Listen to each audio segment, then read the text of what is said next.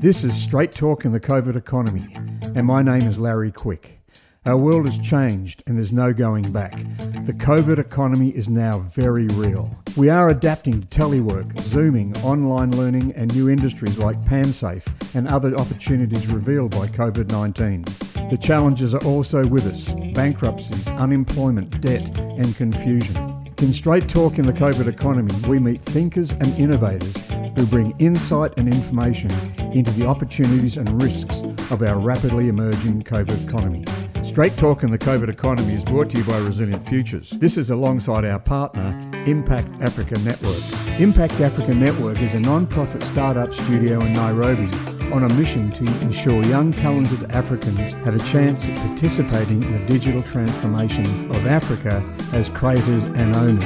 If grassroots change is something that excites you, visit www.impactafrica.network. By doing that, you'll be able to support, as donors and mentors, the Impact Africa Network. Hi, and I'd like to welcome everyone to today's discussion with my very good friend, Anna Faringa. Anna is here, and I think you're hibernating somewhere. Anna, where is it? We're hibernating up at Port Stephens, Larry. Port Stephens with its beaches and its golf courses and its bird. Oh, no, I can't say bird. But yeah, that's only on Anzac Day. But I'm just going to say to open that Anna's details can be further found on www.annafaringa.com.au, and I'll spell that for you: ANNAFERINGA.com.au. And I strongly recommend you talk to Anna.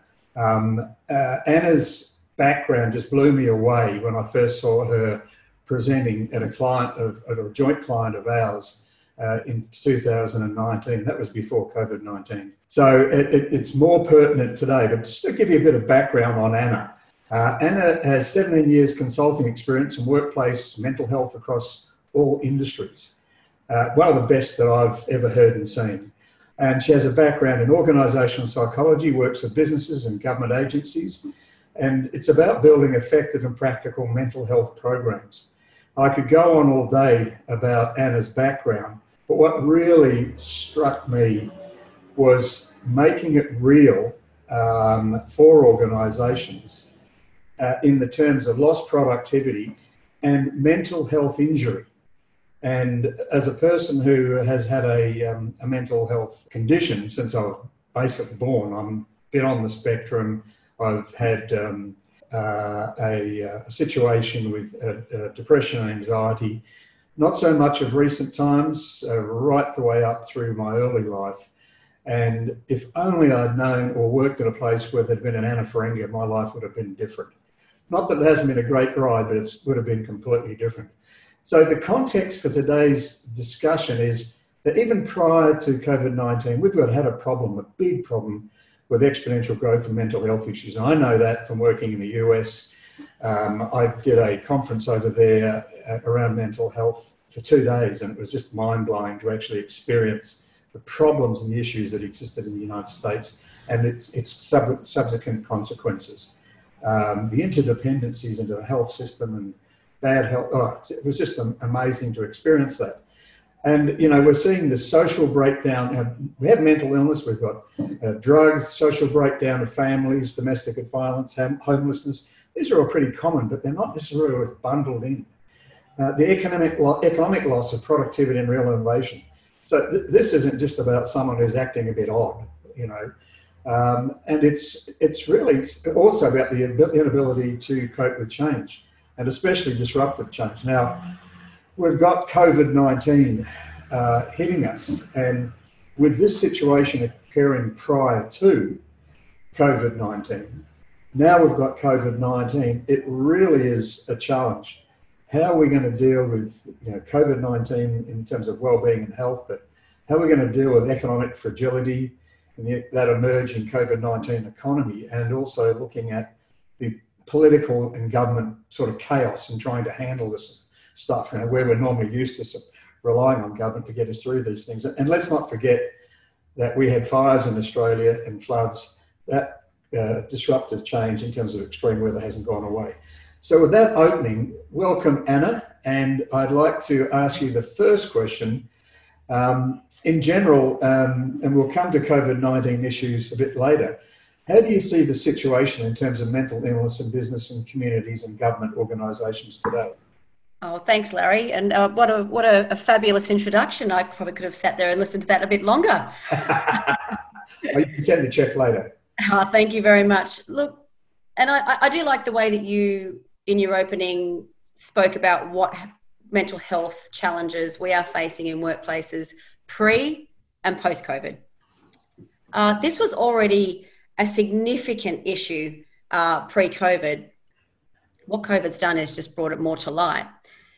So what we're facing, what businesses and industry are facing, is just the primary lack of priority and education. And normally education will come first because we have to understand and respect something before we prioritize it. I mean, we use the term stigma and mental health a lot. Yeah. And whether COVID is here or not, stigma is still the same. And what we were finding pre-COVID is that the term mental health didn't really have a safety aspect to it. It was more of a nice to have or a piecemeal approach, if you like. And what companies are facing in that respect is if we're not doing it well and we're not prioritizing it well and making it available for our people to respect and understand whilst at work, the fallout is huge. And what that fallout looks like is very much of what you spoke about. It is people not being able to perform their job well, relationship breakdowns in organizations, the increase of error and mistake. Because what we like to do is put physical safety on one side of the cliff and mental health on the other side, when in fact they're one. Both in the same. That's right. That's right. And it's very important that we put it under the banner of safety. And that's what we're finding is helping companies better understand and better integrate the concept of mental health and then how to deliver it to their people in a way that's digestible, but also sustainable. Yeah, and I guess the thing for me is it's never been raised in my lifetime, at least, as a health issue, safety issue, or any issue. And obviously, and that's from the organisational perspective, whether it's business or government. Mm. It's never raised, well, it's not very often raised through the stigma situation by individuals. And I know that because of my training as a ambassador for Beyond Blue, that the percentages are just amazing of people who either have episodic sort of acute conditions or they have chronic conditions, like my condition is chronic, and I've had to learn to manage that over the years. And I think for me, the stigma was like, I lost the stigma a long time ago, because I thought to myself, well, if I'm mentally ill, then fantastic, let's get on with it. And that sounds as if I'm being flippant. I'm not, because I sought my own counselling and learning, and the education you talk of was amazing. I just went and got educated, particularly around the internet. I tracked down and all sorts of things, and particularly having 5 kids and 5 partners, it's 10 kids if you like, and all the issues that they have. I found myself just wanting to learn more and more about what the hell's going on, and standing up and saying, this is what my issue is, being able to discuss with other people. So when I went out speaking with Beyond Blue, I would ask them 2 questions after I told my story. I'd say, how many people have either had a condition or are experiencing a condition? And people put their hand up, and I'd say, how many people, keep your hands up, how many people know somebody who has? And all people put their hands up. Mm-hmm. And I was speaking to every type of constituency you can think of. It was everywhere. And we broke it down to what it was. And really, it was like, to me, different. I've strained my ankle all the way through. It was badly broken, fractured, and I need orthopedic surgery. And when you asked the question, who's getting treatment, it was 0 to a few. And that to me is just plain dumb. And to me, it says about education and about normalisation, education and treatment at the individual level and at the group level, and celebrate the buggery out of it. I think the celebration is more important. Well, I think Larry, the celebration is the nice end of things. Yeah. As humans, we embrace the nice end of things. And when you throw around a term like mental health, that doesn't sit in the nice area for a lot of people. That sits in the area of fear and open to interpretation and preconceived notions of what people's past experiences have been when they've dealt with people with mental illness. Yep. So, for moving it from the one of the better words, the bad bucket into the good bucket, is the opportunity that we all have. Yeah. But you could remember at the time, maybe, I definitely remember it when having a disability, a physical disability, was you hide those people away. Mm. And now we celebrate it through the Paralympics. Yep. And there's the person who hasn't got any legs running on two of those like emu type legs. Yep. And running faster than the people with what called full body. That's right. I reckon, and I saw a bit of it during the, the Prince Harry Games called, where he puts the Olympic Games on for veterans with disability. Well, they have one for people who suffered PTSD. And they celebrate the winning and working through. And that's what I sort of mean by celebration. Yeah. I just wonder if that's a way of thinking about that, particularly in the future of work. I definitely think that that's an amazing opportunity for the future of work. It's very advanced for the future of work because right now, with work, we've probably only got a 15% strike rate of organisations that are introducing, educating, and helping people respect, firstly, how common mental illness is or mental health challenges are. But secondly, most people have a better opportunity to pick up early signs and then mitigate risks that come with it if we don't. And celebrate the opportunity. And then celebrate the fact that they've been caught early, they've been assisted early, they've been rallied around early, and just like anyone else with a disability, Larry, they stand the best chance of recovery and getting back to their life that once was. Yeah. The problem is, because we don't know enough about it from a general population point of view, that we're missing those signs, and it's more or less ending up in consequence for that person. And that's where we lack the ability to celebrate. Yes. Because we're very reactive. Yeah. And when someone's struggling at work, particularly, how well do you think they're going to be able to do their job? Yes. Yeah. Particularly if you've got that stigma and you're hiding it, I know, I still have, I consider myself the child in Larry, and the person, then there's the person that gets a sense of how to manage it through their own self and counselling, etc. And then there's the product that sort of is an adult, if you like, in the world with the responsibilities to bring the kids up and all that stuff. Mm-hmm. And I've had a pretty tough time during all that. I know as a kid, I was too scared to get on a bus sometimes. I used to wait for the last bus to make sure that there's nobody on the bus. And that didn't go away. That used to come back at me. It still does sometimes. Comes back at me and goes, and I have to sort of push through it now. But as a kid, I didn't get home until everyone else had gone home from the bus because I waited till everyone had gone. Didn't get to work on time and all those sorts of things. So if there wasn't on the train, if there wasn't a spare cab, which used to have cabs in those days, I'd wait till I could see an empty one and close the door because no one got picked up from my station into town.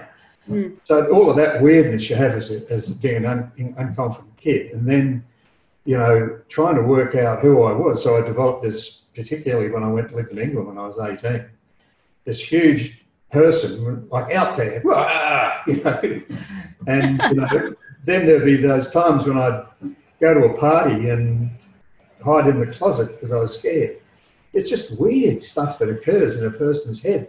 Then you put that in a workplace, And, you know, the tension between me being a frightened, scared kid and being I wanted to prove myself because I was this sort of a gregarious, blah, blah, blah, Aussie that arrived in England, and I could say what I want and do what I wanted because that's what Aussies do, you know.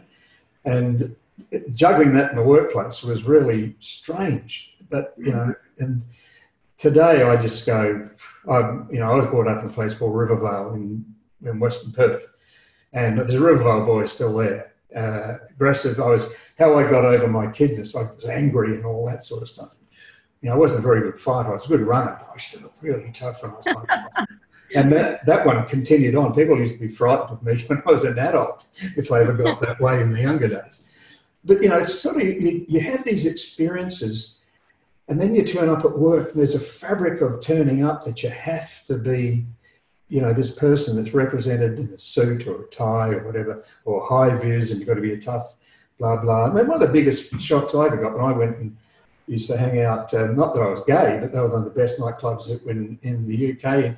I lived there for the whole 70s, used to go to gay clubs and see people I knew that were tradies and all this, and they were cross-dressing and all that stuff. And I was going, amazing. Well done, guys. Most fun you'll have. Yeah, absolutely. So, but, you know, there's this mixed sort of person there that's a managing director, a CEO, a chairman or a chairwoman, a tradie or whatever they might be, struggling with their inner turmoil. And we just expect them to turn up to work and do their thing as if everything has a rhythm day by day and nothing changes. Well, I think, look, there's 2 points to this one as well. Firstly, you know, who defines normality, right? Absolutely. Normality is each and every one of our own normalities. Yeah. Where that shifts and where that gets difficult is when we are required to work in someone else's world order. Yes, right? Yes, very key point. And there is 2 ways someone can have that experience that you had, Larry, going into a workplace. They can either be coming into that workplace with pre-existing challenges, which you clearly have had in your past, or they could be at work and become well whilst at work. Yeah. Become unwell whilst at work. Yeah. Now, here's where we can help as workplaces and organisations. We don't want to disrupt someone's own normal. We just want to be able to provide a platform that is authentic, available, digestible, and applicable. And people don't actually have the capability to think that that's possible with mental health or mental health safety platforms in workplaces. Yeah. And for 2 of those reasons, one is it's either not a priority or it's in the too hard basket. It's not seen as something that we can absolutely bring some sort of calm and order to for people that are struggling with mental health problems in workplaces. Yes. And that's just simply not the case. Yeah. Like any form of education, if it's delivered in the right paradigm, to the right people, in the right time, you will get traction. And what I mean by that is people that don't have a mental health problem will start to respect those that do. And those that do have a mental health problem will be more comfortable to speak up and ask for what it is that they might need to perform their job better and safely. Yeah. And there's these sort of images we put in our heads. You know, I mean, I was very fortunate. I think when I first got a job after a very brief stint in the Army, I got a job in banking. And I had to turn up in a shirt and tie. Didn't have to wear suits in those days, as in the 60s. And then all of a sudden everyone wears suits. And, you know, I go, why do you wear a suit? Then women start wearing the suit version, and that's supposed to be, oh, well, she must be executive. They go, no, what's the suit got to do with capability and commitment of people? And then, you know, you go and live and work in America like I did for 10 years. And, you know, it's like optional. And I just refused to. I started working there and I wore a shirt outside my trousers, a T-shirt on, and that's what I wore. And everyone thought that was what I wore. And I just said, I'm not going to wear a suit again. And we ban suits here unless you really like them and want to wear one, you know. Not many people do. but you know, then you have sort of 9 to 5, and then you have this and you have that, and then there's the hierarchy, and then there's the bowing, the straight, all that sort of stuff. I'm not saying it's wrong, but I'm just saying, does it fit your workforce? You know, does it really fit the way, particularly millennials and knowledge workers want to work? You know, I think I have my example of that, but I'm not saying it's critical. You don't wear suits or anything, or you do. I'm just saying, is that the right thing for the people? You know, I had this image when I did some work with IBM. There was a guy that worked for IBM. He had the suit and all that sort of stuff on, and he had what do you call it, a mohawk. And I thought, wow, that's fantastic. You know, there's the suit, but there's the mohawk. So, you know, I'm just thinking that it's the framing that you have as an organisation, that the culture exudes what is right and what isn't, or what's appropriate behaviour, what's inappropriate behaviour. But there has to be an allowance there for, you know, I was reading something just recently that vulnerability is something, or two things I read about vulnerability. One was that leaders with vulnerability and can share that with people get better result. And the second thing, vulnerability is better for picking up guys or girls, if depending on who you are. I don't have the vulnerability thing picking up guys. That's going a long time ago. My wife threatens to cut my neck if I did something like that. But you know what I mean? It's sort of the vulnerability aspect, particularly at this time. You know, vulnerability. What's wrong with vulnerability? Look, there's nothing wrong with vulnerability, and if vulnerability was an easy sell, Larry, we wouldn't be having half the problems that we've got right now. And that leads me to one word, particularly for organisations and industry that want to change, and that is permission. Permission. People are waiting for permission, right? We've got a bunch of people, like you said, they're either at work at the moment or they're isolated, and particularly now more than ever, this is one of the largest pieces of change that's ever going to hit industry or business as we know it, particularly, well, in my lifetime, that's for sure. And so we run a higher risk if we don't start embracing the vulnerability and having human-to-human conversations about how are you really? Yes. The consequences to mitigate will be tenfold. Yeah. We're under a lot of pressure right now, and there are a bunch of people that just want to be able to talk about it, not necessarily in a clinical setting. That's for clinical professionals to do. But think about this: if you're a leader, Larry, and someone starts to open up to you and tell you all of their issues, and you're their boss, where's your boundary? Yeah. So what we need to do is give particularly leaders in organizations the skills to firstly be vulnerable, ask the right questions, and know when to stop.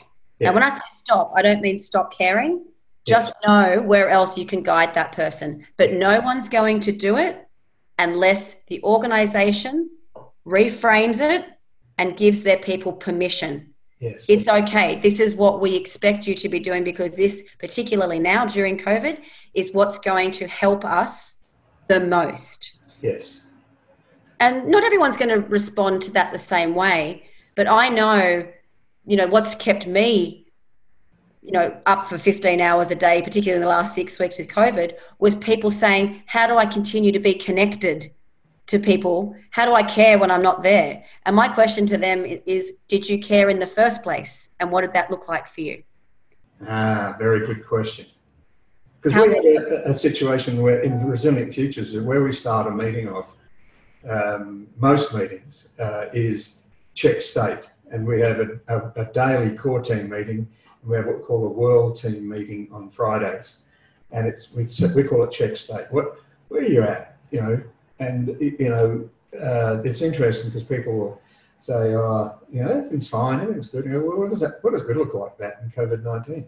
You know, and but we usually start, and you know, Dave and I usually say, well, you know, I've had trouble last week. I had a few cries last week because I really miss hugging my grandkids. You know, and I miss. I'm living with my wife at the moment. And I'm hearing stories, and I can't, we've got 23 people in the family, and I'm working 7 days or 6.5 days a week. And so, I call it sharing what's there, share your heart. I wrote a book of poetry on that once, believe it or not, but sharing your heart. And, I just say, fuck it. If you don't like it, that's it. That's who I am. So, and excuse me for swearing, but, it's just like, come on, guys, let's just get over it. Whatever the macho thing is, because, one of the things I notice is, and Helen, my wife, said to me yesterday, said all the girls are talking to each other, the blokes are going, bottling up inside. No, speak your heart, share your heart. Now, I want to just take us, sorry, go ahead. No, I was going to say, it's important to, and the reason why you're having those discussions with your team, Larry, is that you are creating the space to let that happen. Yeah.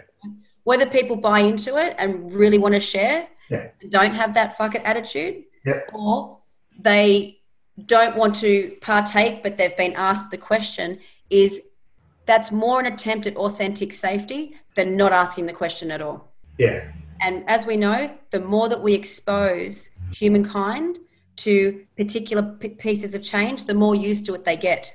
And so just by little things like asking the question and meaning it, but also knowing what your boundaries are. It's like, oh gosh, this conversation's going way too deep for my ability. Yeah. I actually, as a leader or a supervisor or whatever organization you are, I actually know what to do to offer this person further support. Yeah. And that just comes back to education. Absolutely. And, that's one of the things I was saying earlier, that the training I did at Beyond Blue was just fantastic. To say when to offer, the difference between telling your story and offering advice, there's a big distinction between the two.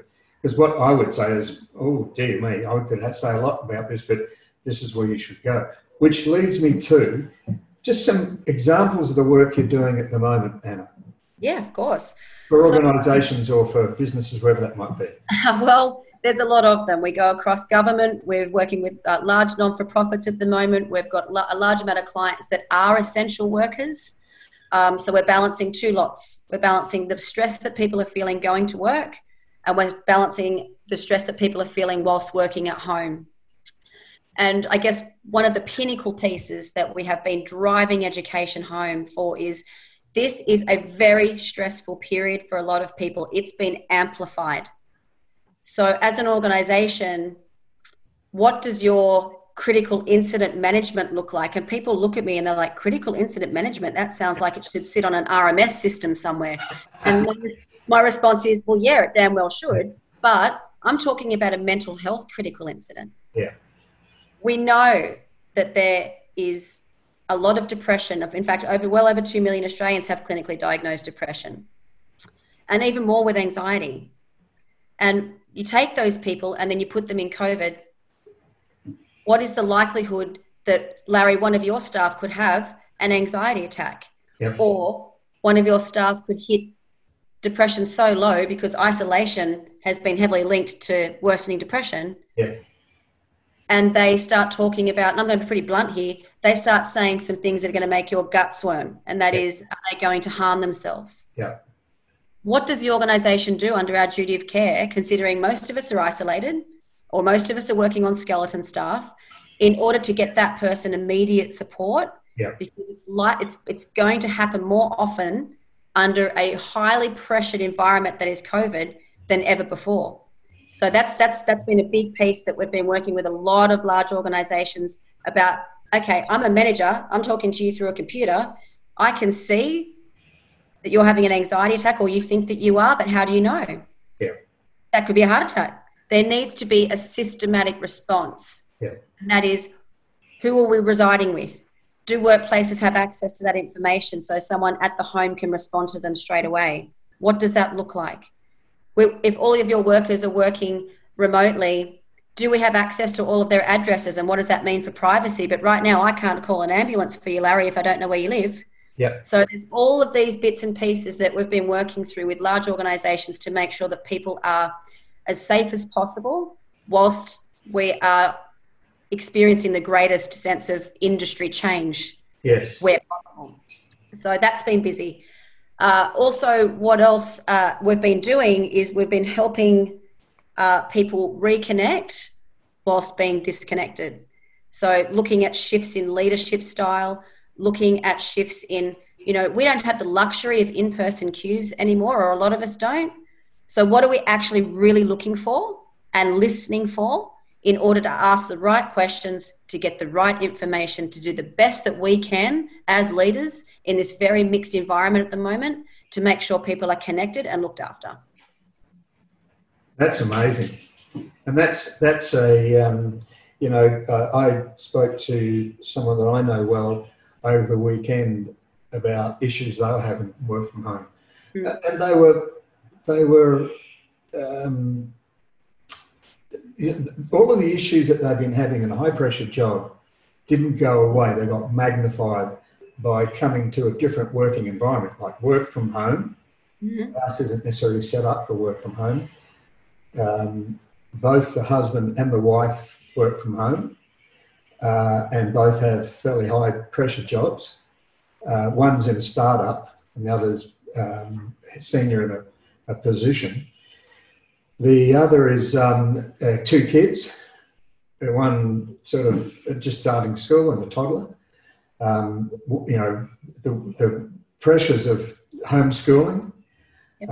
Am I going to, is my industry, my job going to be safe afterwards? And, oh, by the way, we've got a client meeting on today and it's at 3:00. And it's like, well, oh, hold on. Can we make that 1 because we've got oh, no, it's got to be 3. And the pressure of that,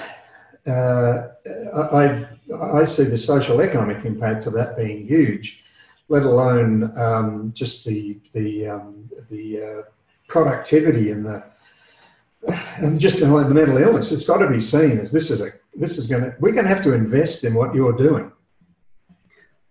We're going to have to invest, and I'm going to add more to that pressure, Larry, and that is, there's a lot of attention drawn to. And I have the utmost respect for people that are balancing their entire world inside their house. Yep. Because before this, our houses were on the outside of the world, right? We could go where we want, do what we wanted. But now that world has come inside the house. And so you've got to run in completely what we define as our new normal, and then still perform with what we perceive to be our optimum. Let me flip it a little bit. Imagine if you were running the world from your house, but you had no one else to talk to about it. So drawing attention to those people that are isolating alone. Yes. So again, that you've got 2 buckets and they're both incredibly difficult and incredibly challenging with how to perform at your optimum whilst dealing with all this pressure. One being, well, absolutely 0 people to talk to unless it's via a computer, or trying to run my family or my ship, but meanwhile trying to run a job as well. So there's 2 flip sides to the amount of stress that this particular situation is drawing into how we are now living our working lives. Yeah, it's amazing. I just wrote a note down there. Mental health is critical incidents. Why wait around for that? What's the baseline capability? Because here's, we're employing some more people, and when we're doing the sort of capability analysis, where we talk about the inside capability, you have competency. Are they competent at the tasks you want them to do, the skills? Is there capacity there? If they're doing other things, are they sure they're going to get our stuff done? Is there a commitment to our purpose? Do they share sort of the same values that we're at least close to? And a critical one is about their ability to be mentally fit in these times of change, especially for us. Our mental fitness sitting in this room where we're monitoring conditions at a global and national and state-based basis. Yeah. Doing crisis management for associations, industry associations. We're training people in strategy to think their way into the post-COVID economy. All of that going on, we have to know that they're mentally capable of keeping up. our understanding that if you can't, that's no black mark against anyone, because it's hard. But being on the front foot, because I'd sort of written down, I just wonder how many people in supervisory management positions and even in the world understand what it feels like to have depression, what it feels like to have anxiety, and what happens during treatment, particularly with online, say, psychology. Because I can tell you, depression it's hard. When you're in depression, like I've had it, you don't know you're there, and it just feels shitty. It's not until you've had it for a while and you've been out and you're back that you can actually isolate yourself from the feeling or the notion or the impact, whatever it is. Now, that's one thing, just of depression, and just training people what it's like, to be in that sort of state of what it feels like, Just imagine this has happened or that's happened. What does it feel like? And just get them to even try to actually manifest those sort of that sort of condition. The other thing with anxiety, you said something very important to me. Are they having a heart attack, or are they? I've had anxiety attacks. No reason. I'm not even necessarily feeling anxious, and bang, they come and get you. With me, it starts with a aching jaw, and my throat starts to go like that, and then it gets up here. And I've learned to meditate them away, that I have a little pill. If it gets too out, I drop the pill. The only problem with that is I'm asleep for 2 days. But, and you have to do it. But, you can train yourself, as, I've hoped to do, and I still do, where, because, the hypertension is quite high. And yet that's where, I always have a blood pressure monitor if I'm going to go into that sort of state, because the amount of information I'm getting and trying to pass it out, you have to sort of like meditate and let yourself blow it away. As what a friend of mine says, blow it out your backside, is basically what they say. So, just knowing what that feels like and being able to know, well, there's some people in pretty high pressure jobs, and there's some people who are, very successful, who manage these conditions. So you've got to, A, talk about it, and B, get yourself educated. I mean, I think that's something that is a baseline for you guys, isn't it? Well, there is, and more so in your camp, Larry, there's nothing more effective than the power of storytelling. Yes. Right? Yeah. And I love telling my story around my condition. And I think it's, and that's probably more powerful than everyone needs a system. Yeah. Particularly in industry and business, because there's a lot of us and we need something to follow. But in order for people to respect that system and to buy into it, they need people to still tell stories, because a lot of people don't know what it feels like. And even if they are experiencing it, they probably don't know that they are. Yeah.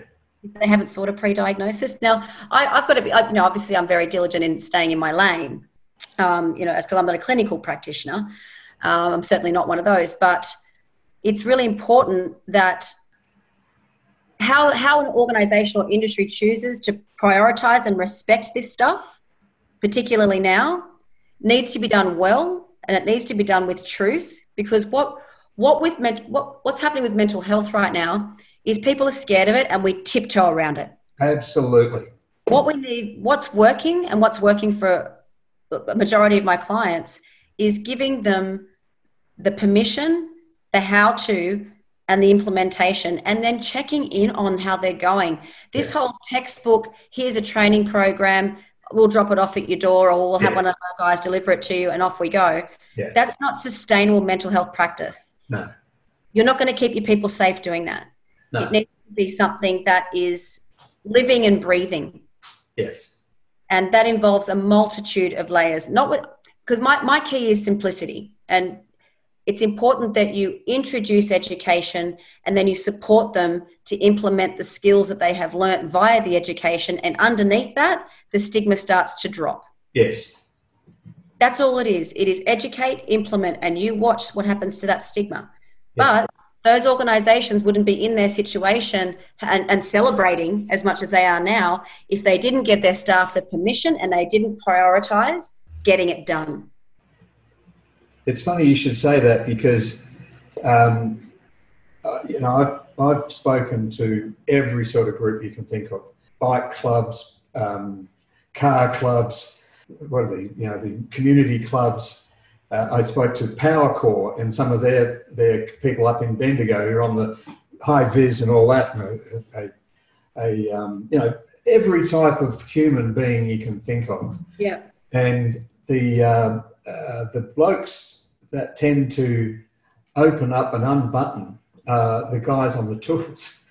Yep. And, you know, they're big macho guys, and they're sharing, you know, I just open my heart and just my head and just share my story and say, you know, my marriage broke down, and then I got cancer, and then I got this and got that, and I thought this happened and that happened, and then I went broke once, and then and, you know, it just allows a conversation to come out where everyone starts talking. And the ones that don't necessarily talk as much are the sort of the supervisory going into management, senior management, if they're confident in themselves, and they just open up. But it's the ones that are trying out, do I need to be to climb the ladder? And I find that was interesting. I don't know if you've found that. I always see it. I see it every day. Yeah. And that leads us straight back around to when you are talking about vulnerability, right? Yeah. You know, good leaders are vulnerable. Good leaders are human. Good leaders understand that they need to put people before process. And I know that sounds a bit wanky in its term, but it's definitely... No, it doesn't. It's, you know,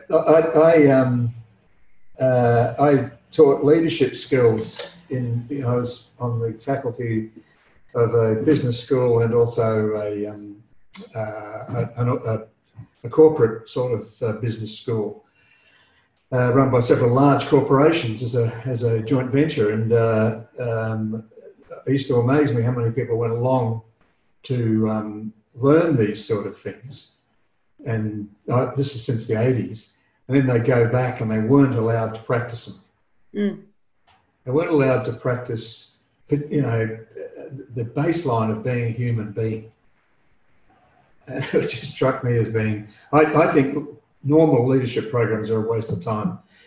Not because they couldn't be useful in some way, but every time we've written one, and it's the leading program and the leadership, it's like communication programs. I just say, just accept the human condition isn't good at communicating, and the human condition isn't good at leading.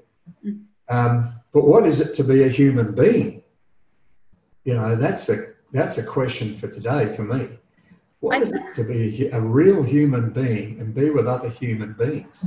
And I think it's just creating a safe space to let that happen. Now, you know, with industry, there's two reasons, or two primary reasons that I find stops people, right? We won't prioritize it because we've spoken about it being too hard or too far away or not a priority. The other fear that I get from workplaces and industries is if we start talking about it and we start finding out that more and more of our staff are unwell, they're all going to go off sick. Yeah. So it's that fear of, okay, we don't want to open up Pandora's box, but what industry doesn't realize is that Pandora's box going to open anyway. It's already open. It just depends. And not just through COVID-19. It just depends on how much you want to clean up. Yeah. Once that box is open, have you left it to the last minute where it's purely reactionary? And yes, this person is too unwell to work, so off they go. Whereas if they'd had supportive, upskilled conversations from people in their workplace to catch signs earlier, make adjustments earlier, offer support earlier, these people would still be with us and working well. Yeah, and you would have kept that corporate memory, and the cost of being a human being to other human beings is really low. And okay, you might get upset at the start. Yep. It's only sort of identifying, oh, you've got a broken leg, you've got a broken leg.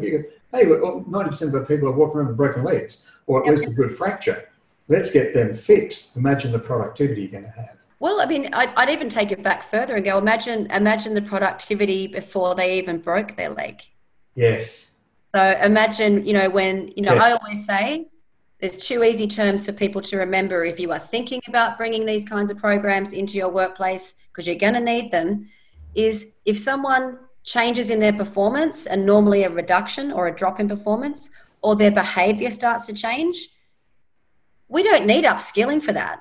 We just need permission to act on it out of a state of care rather than dragging someone down a performance management line when it might have just been, hey, you're not yourself lately. You've dropped the ball on a couple of things. That's not my priority right now. My priority is you. Yeah. What's going on and what do you need? Yes. If those conversations were happening earlier in the piece, there would be less to clean up, and it would certainly be the golden handshake to help drop the level of stigma that exists not only in our communities with mental health, but all across Australian industry. You know, I knew this would happen. What? My favourite subject was my favourite speaker.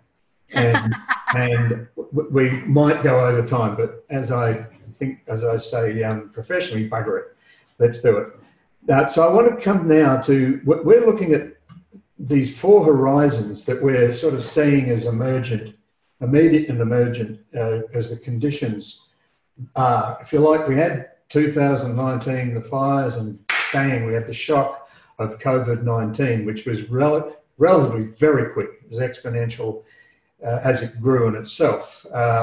Created a state of this horizon one, as we call it, disorientation, health-wise and socially, economically. We're all disoriented. We're like, if you've got people and you swizzle them around very quickly and you sat them down and asked them to write a letter, guaranteed they mostly couldn't do it because they're so disoriented. So, you know, there is that time to sort of re-establish and stabilise yourself. I know that, say, for instance, I was buying some technical gear at one of the local shops here, and they'd sold out of, you know, Wi-Fi gear and all this because everyone's working from home, didn't have enough gear. I don't know what to buy, but just get it so I can work from home. And that happened at breakneck speed. We're still in that, we're still in that disorientation phase and just begging to come out as fast as we can because suppression has flattened the curve, et cetera, and we just want to get back to normal, which is an impossibility for a bundle of reasons. So we see this horizon two as the COVID-19 economy, and that's sort of surviving and thriving in lockdown as long as restrictions are in place. And that sort of, when we say restrictions, you say, well, what do you mean? You go, well, you know, a stage two response is, sure, you can go out and you can do things in groups of 10 and you can do that, and some things can open, but, you know, high volume people like pubs and that won't be able to open and get back to their business models. People will still be working from home. They'll still won't, you know, people have locked borders, so you won't be able to go on holidays. So there's the restrictions don't go back to normal. They don't allow the social economics to go back to normal because COVID-19 is not going to go away until we've got really good treatments and we've got hopefully a vaccination, which is 2 years to 5 years away, something like of that order. They might get it to happen faster as a treatment, but not necessarily a vaccine. So it's always inherent all over the world. It's a sleeper there for whatever it does as you come off suppression. So that COVID-19 is going to be there for some time, and you have to actually ask yourself the question, you know, what's the investment in making COVID-19 economy work, social, economic wise, or what is the cost, the investment required to go back to 2019, because there has been new ground covered. There will be new ground covered in COVID-19 economy, for instance, such as the lowering of costs for large organisations through people working from home full-time or part-time, and online education through university, et cetera, et cetera. So you've got that. Then you've got the third one, which is the sort of world after COVID-19, and some quite disorienting questions in that. Are we going to go back? What is the new future that leads us to some sort of transformed world? So this period of time is going to be a time of great orientation, disorientation, orientation, disorientation, transformation, orientation, disorientation. You know, what we're going to have is artificial intelligence and all the stuff we had before in the future of work come in. and I think rapidly change, because there's cheaper, better and faster ways of doing things that don't require offices and loads of people and all of those sorts of things. So they're going to be empowered to come in. Do you need a motor car when you can't drive around, even if petrol is 72 cents a litre? You know, those are the sort of things that are starting to be talked about. I just wonder how you see, from a mental health challenges for organisations and leaders as they progress through those types of, or hopefully progress through those types of 4 horizons: disorientation, reorientation to COVID-19 economy, post-world COVID-19 economy, and maybe a transformed world. Well, that's the thing. I mean, all of those 4 horizons, Larry, are actually just all forms of change. Yes. And, you know, even pre-COVID, organisations, you know, look, they spend millions of dollars on change management support, right? Yeah. And that's not going to stop, particularly now. Yeah. But there is one piece that us as organisations need to really rewind in our head and think, why are we not prioritising mental health, is that every single one of those horizons comes with a level of uncertainty for people. Absolutely. Okay? And uncertainty, or feeling uncertain or unsafe in self for a prolonged period of time, is going to see employees burn out. Yeah. Their relationships are going to struggle, because we're already working on 50% communication access now, or a lot of us are. I do respect the fact that there are a lot of people still going to work. So it's really important that whether it's Horizon 1, Horizon 2, Horizon 3, or Horizon 4, they all mean change. And it might actually happen where we go back from Horizon 3 back to Horizon 2, because we don't know what's going to happen with a potential resurgence of COVID. No, you're right. And, you know, that hasn't been, no one can answer that scientifically and confidently at this stage. All we know is that we're doing well right now.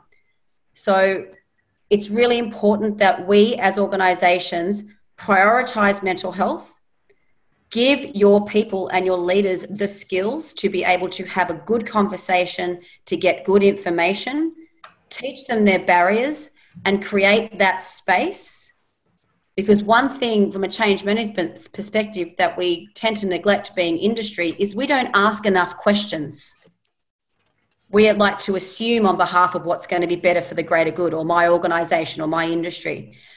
The, you know, consultation with your people is key, but people will not consult unless they have the permission to do it. So it doesn't matter what horizon we're in, and they're all pretty challenging.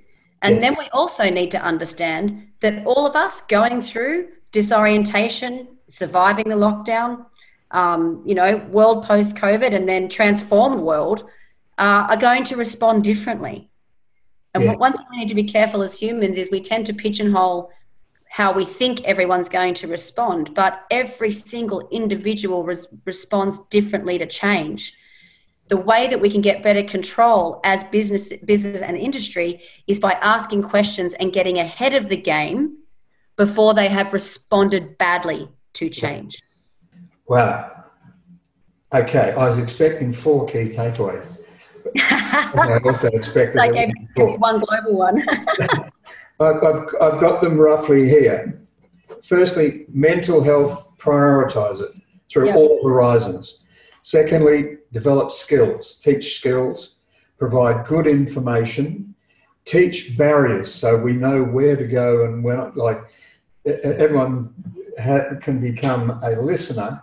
This is how I see it, and a framer, and then go, good information is to go to this treatment. Qualified support services, we certainly don't want to add to the pressure by making everyone in industry put on a white coat.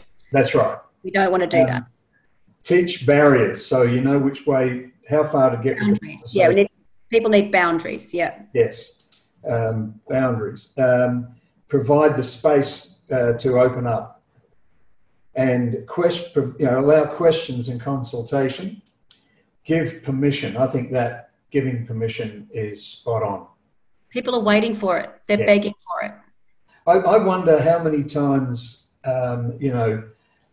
when I was a kid, I hated school because it just did things to my head, and self-esteem and everything. It was just horrible. And I used to welcome gastro. Oh my God, thank God I've got gastro. My God, that's fantastic.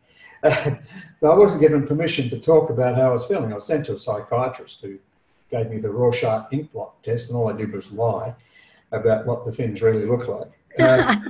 But then expect different responses from different people and get ahead of the game. Get ahead of the game. Yeah, I think we have sort of our motto, Resilient Futures, is change ahead of change. But you're saying that, I think that's a really good way of putting it in terms of mental health. So I'm seeing 1, 2, 3, 4, 5, 6, 7, 8, 9. Now, I've got to tell you a story. As David Platt, my fantastic partner, I wouldn't be here today if it wasn't for David Platt, I can tell you. Him and my wife are my leveling forces in this crazy state and this business I'm in. But I don't like odd numbers. I only like even numbers. I think there's a little bit of spectrum there. So give me a 10th. Give you a 10th. All right. So prioritise mental health. Skills. I've saved the best till last. Oh. If business and industry needed a time to prioritise mental health more so than ever, we're in it. Now, this is going to sound brutal, but this is how I work. I read something, I don't know whether it was one of those memes on Facebook or whatever, it really landed well with me. And people are like, well, one thing COVID has done is teach us to wash our hands. And we really should have been doing that before the damn thing hit anyway. Same philosophy with mental health. We're going to find ourselves more forced than ever to have to respond to people that are undergoing excessive stress and excessive prolonged uncertainty.